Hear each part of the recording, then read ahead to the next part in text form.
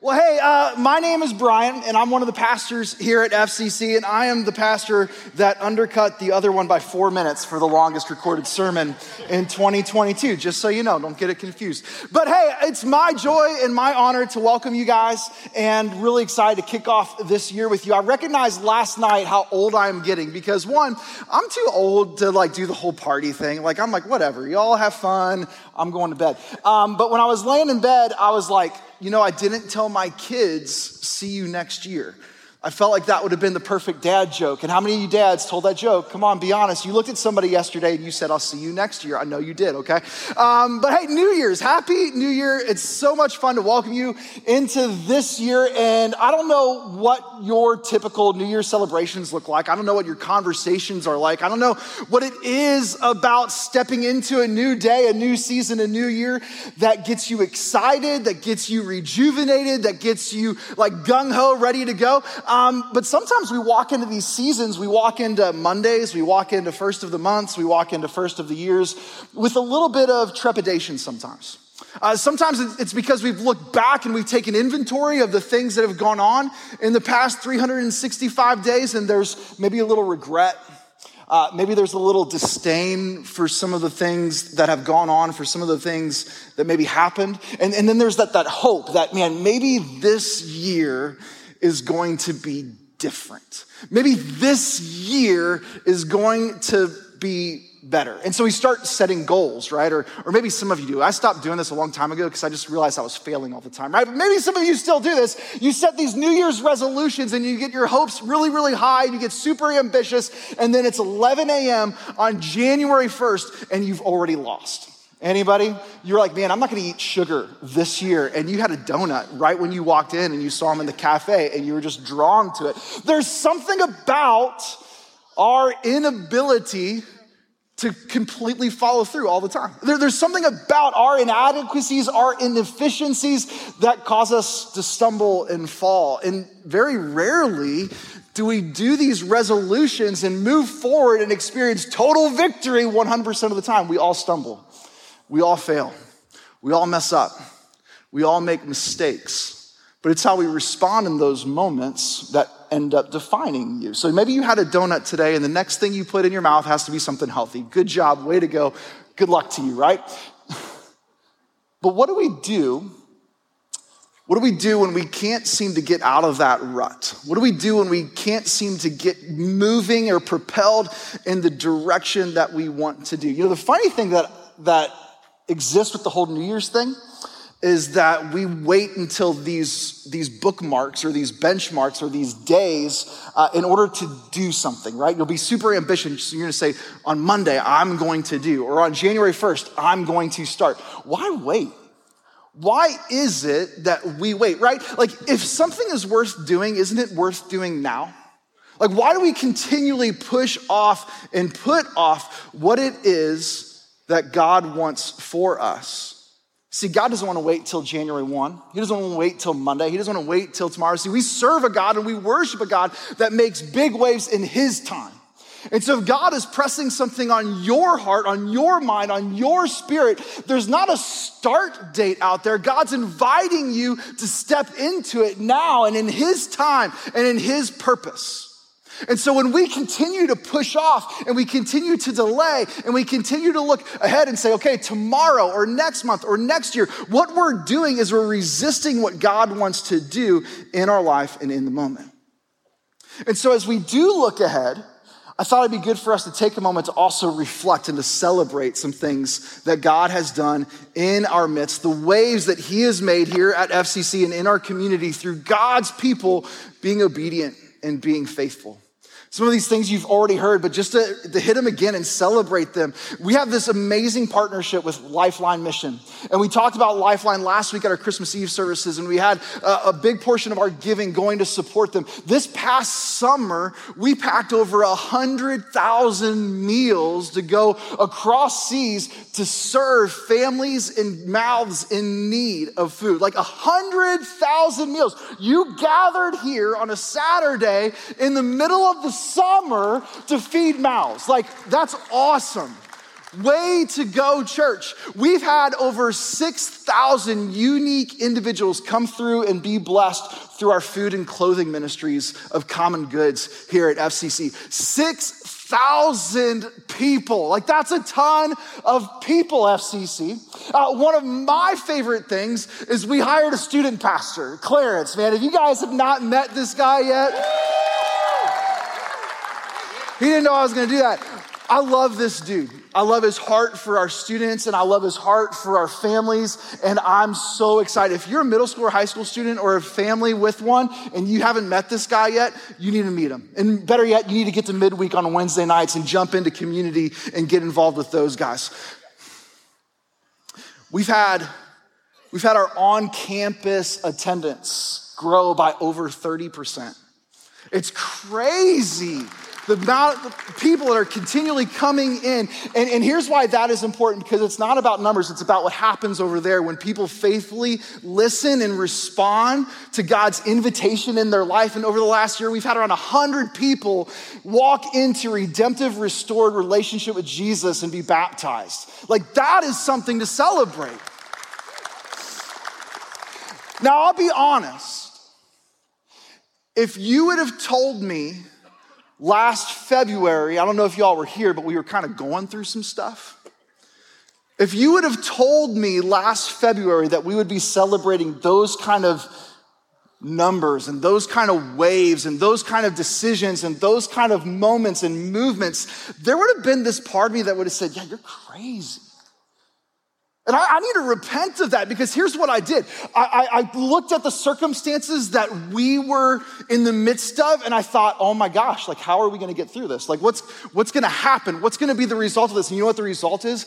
God is God, and God doesn't stop, and God doesn't change, and God continues to change lives and meet people and transform lives in the midst of whatever is going on around us. And in the midst of what we were getting ready to go through as a church in the beginning of last year, God wasn't surprised. God wasn't thrown off. God's faithfulness remained, and his people responded. And because of the faithful obedience of his people merging with the faithful purpose of God, lives have been changed and people have met Jesus, and ministry has happened here in Canton and across the globe because of people listening and following Jesus. It's amazing what happens when God's people are activated in the fulfillment and the fullness of his mission and his purpose. One of my favorite stories, one of my favorite people to read about in scripture is this guy named Gideon. And we're gonna talk a little bit about Gideon. Gideon's this guy that we meet him in the Old Testament. If you have your Bibles with you, go ahead and flip open to Judges chapter 6. But Gideon's this guy in scripture, man, he's gone through some stuff. He has some baggage. He has some wounds. He lives in a period of time that's before the birth and the arrival of the Messiah, Savior, Jesus. And so we're in Old Testament. We're in Old Covenant. God has this covenant with the people of Israel, and Israel's been bad. In fact, like, this is how God sums up the people of Israel in scripture in this period of time. It says, they did evil in the eyes of the Lord. And they find themselves in a position where they're under control by the Midianites. It's like this enemy army. And they were so scared and terrified of the Midianites, they would often run and hide in caves and often these weird, crazy, off-the-map types of places. And their villages and their crops were continually raided and burned and stolen. And so the Israelites had this really fearful relationship and this fearful mentality because of the Midianites that were pursuing them, that were in opposition to them, and that were persecuting them. And in the midst of their oppression, they cried out to God for salvation. And so God came to this guy named Gideon, and that's where we're going to jump in Judges chapter 6. And so we're going to start by reading verses 12 and 13. It says, the angel of the Lord appeared to him and said, mighty hero, the Lord is with you. Sir, Gideon replied, if the Lord is with us, why has all of this happened to us? And where are all the miracles that our ancestors told us about? Didn't they say the Lord brought us up out of Egypt? But now the Lord has abandoned us and handed us over to the Midianites. You see, Gideon's got some wounds. He's like he's having this kind of miraculous encounter, right, with the angel of the Lord. But his first reaction is, wait a second, if the Lord is really with us, you ever have those kind of moments? You endure hardship, you endure suffering, and in the midst of that suffering and in the midst of that pain, you start to question God's presence. Isn't it kind of ironic how a lot of times when we go through things, we buy into this deception that pain equates God's absence? And the truth is that we often find that God has purpose in the midst of our pain and suffering. Romans chapter 5, Paul writes this. He says, we can rejoice when we run into problems and trials.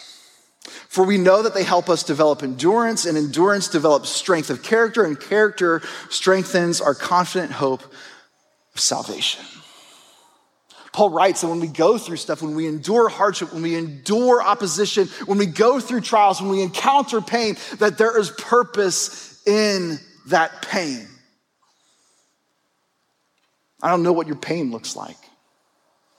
I know coming into this season that a lot of us are going through different things and different moments that have immense amounts of pain tied to them. And I can't speak and tell you what it is that God wants to do in the midst of your suffering or in the midst of your circumstances, but I can tell you this, that we hold on to hope in Jesus, and we hold on to the hope that we have in salvation through Jesus, that God can use that and will use that to his glory. I can't tell you that it's gonna make it any easier. I can't do anything that's gonna make it less painful. I can just tell you that at the end, there is the light that is Jesus. And that when we hold on to the hope that we have in Jesus, he will pull us through.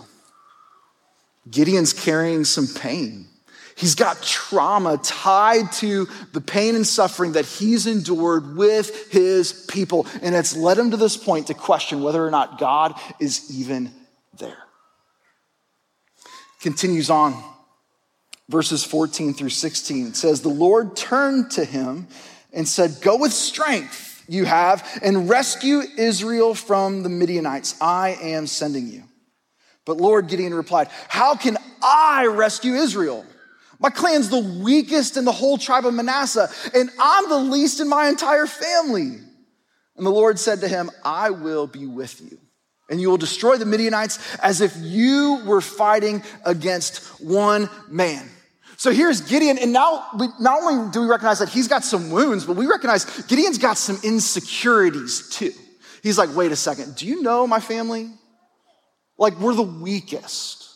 I'm the weakest one of them. Like, I'm totally inept. I'm totally incapable. Like, you're looking at me and you're going to do that in and through me? There's no way. How many times do we hear that from the Lord and we're like, no way, he can't use me. I don't have that ability. I don't have that skill. God hasn't called me to do that. He's calling somebody to do that. For sure, it ain't me. But God continually is reminding him that it's not you, it's not your skill, it's not your ability, it's what I'm going to do in you and through you. The lens that Gideon was looking through was the lens that he had built for himself, not the lens that God was seeing him through. How drastically would our lives change if we were able to see ourselves through the lens that God sees us? You see, when God looks at you, he looks at you as being somebody who is worth dying for, somebody who is worth giving his son for. His plan and his purpose for your life was tied up into something so great and grand that you and I can't even comprehend. And when God looks at us, he looks at us as someone who is worthy. But oftentimes, we see ourselves through our own lens of insecurity and failures. But God looks at us in a different way. So Gideon takes this charge from God and he's like, okay, I guess I'm gonna listen. I'm gonna move. I'm gonna walk in faithful obedience with this word that I have received from the Lord. Now, Gideon and the Israelite army sum up about 30,000 troops, okay? The Midianite army sums up to about 135,000 troops. And so God's talking to Gideon, and I'm really kind of curious. I would love to hear how this conversation goes. God goes, you know what? This battle's a little unfair. I don't think that we should go this route, like 30,000 against 135,000. That is totally unfair when I'm on your side. So here's what we're gonna do. I want you to go to your 30,000 men, and I want you to tell any of them, like, hey, if you're scared, if you don't wanna fight, just go home. And about 2/3 of them go home, leaving them with about 10,000. God's like, you know what? We're getting a little closer. And he says, you know what? We're not quite there yet. What I want you to do is I want you to take the rest of the men, the 10,000 that are with you, and I want you to take them down to the river, and I want you to have them take a drink of water. And what we're going to do is this. The men who kneel by the river and scoop up water with their hands and drink, we're going to let them go home too. And then the guys that sit down next to the river and put their mouth to the water and drink, those are the guys that we're going to go fight with. And about 300 men sit down or kneel down by the river and put their mouth to the water and drink. And those are the 300 guys that Gideon goes into battle with against 135,000 Midianites. It was the OG 300. You thought Gerard Butler and This Is Sparta was good. This is the story that I want a movie about. You see, God was all about making sure beyond a shadow of a doubt that people knew that it was God's work. That there was no man that could take credit for it, that what was going to happen was absolutely 1,000% because of who he is. And so they go into battle and they annihilate the Midianite army. It says that Midianites were actually running around and killing themselves because they were in total dismay of what was going on. And in the midst of that victory, in Judges chapter 8, fast forward a couple of chapters, chapter 8, verses 22 and 23, it says, the Israelites said to Gideon, be our ruler. You and your son and your grandson will be our rulers, for you have rescued us from Midian. But Gideon replied, I will not rule over you, nor will my son, for the Lord will rule over you. So Gideon not only walks in faithful obedience, responding to the word of the Lord that's put in front of him and experiencing this miraculous, triumphant victory, but when everybody claps their hands and cheers Gideon's name and rallies for him, he's like, this wasn't me. This was God. I'm not the one who needs to rule over you. You need to let the Lord rule over you. You see, when we experience good things in life, when we experience victory, we've got to be quick to point people to the one who's responsible for that in our lives. That we have victory and we have hope because of what God wants to do and what God can do in our lives, not because of our own abilities. The best part of this story, the part that I love the most, is how Jesus orchestrates this whole thing. And you're like, wait a second. I thought this was the Old Testament. I thought that Jesus didn't come for a long, long time. You see, there are these things in Scripture throughout the Old Testament that scholars call Christophanies. And there are these moments throughout the Old Testament that we see Jesus manifested in the Old Testament through several appearances and stories.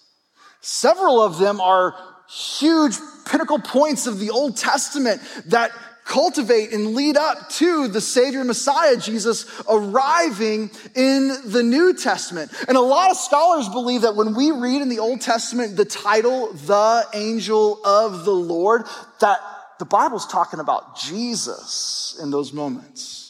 Some of my favorite ones are when Jacob is running away from his family and there's this encounter that he has with the man, and it says that he wrestled with him all night. That was one of the first Christophanies that we see in the Old Testament.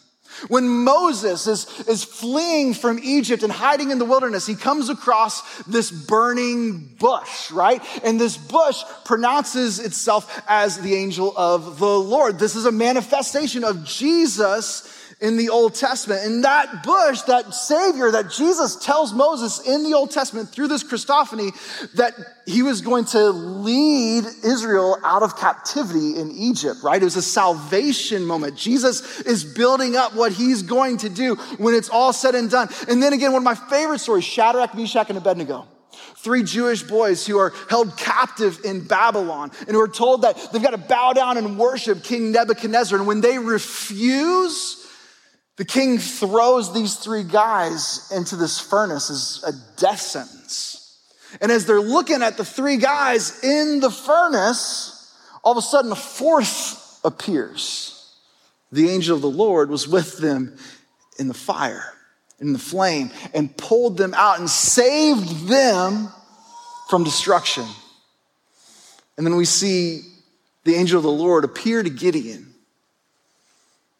give him a new identity, give him a new purpose, give him a new path, because that's what Jesus does. Jesus redeems, Jesus gives us purpose, Jesus gives us a path. And as we walk in faithful obedience to the path that Jesus creates for us, we start to walk step in step with his will and his plan for our life. See, throughout the whole story of Scripture, throughout the entire Bible, Old Covenant, New Covenant, Jesus is constantly making a way for us. And maybe whatever it is that you're in right now, maybe it's hard for you to see the path that God is paving for you, but trust in the fact that Jesus is undoubtedly already moving in your life, already planning and preparing for you, already moving in the direction that he wants you to move in, that he's called you to live in.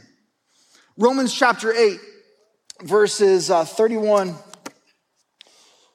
through 34 say, "What shall we say about such wonderful things as these? If God is for us, who can ever be against us? Since he did not spare even his own son, but gave him up for us all, won't he also give us everything else? Who dares accuse us whom God has chosen for his own? No one, for God himself has given us right standing with himself. Who then will condemn us? No one. For Christ Jesus died for us and was raised to life for us, and he is sitting in the place of honor at God's right hand, pleading for us." If you need to hear anything today, hear these 3 things. Jesus is for us. Jesus is for you. Whatever wounds you're carrying, like Gideon carried, Jesus is still for you. No matter what pain or suffering you are carrying or enduring, Jesus is behind you. Jesus has your back, and Jesus is for you. Even when you can't see it, even when you doubt it, he is there. Jesus invites you. Jesus invites you into something special. There's no pre-qualifications required. There's no class you have to take, no knowledge you need to retain. Simply this: Jesus invites you to step into a relationship with him, to walk the plan and the path that he has created for you. And third, and most importantly, Jesus redeems us. Jesus redeems us. He alone, not anything that you can do, not anything that is within your abilities or within your skill set, but by the power of God alone, through Christ Jesus, you are redeemed. When you step into a relationship with Jesus, when you choose to accept him and step into baptism and walk this life in redemptive relationship with you, he redeems and restores you.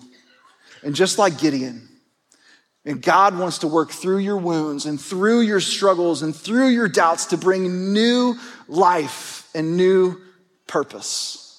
I don't know what your plans or ambitions are for 2023, but this is my verse that I'm holding on to. This is 2 Corinthians chapter 5, verse 17 and 18. It says, "Anyone who belongs to Christ has become a new person.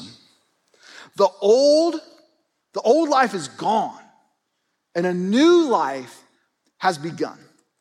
And all of this is a gift from God who brought us back to himself through Christ. And God has given us this task of reconciling people to him. Man, God wants to do something new in your world.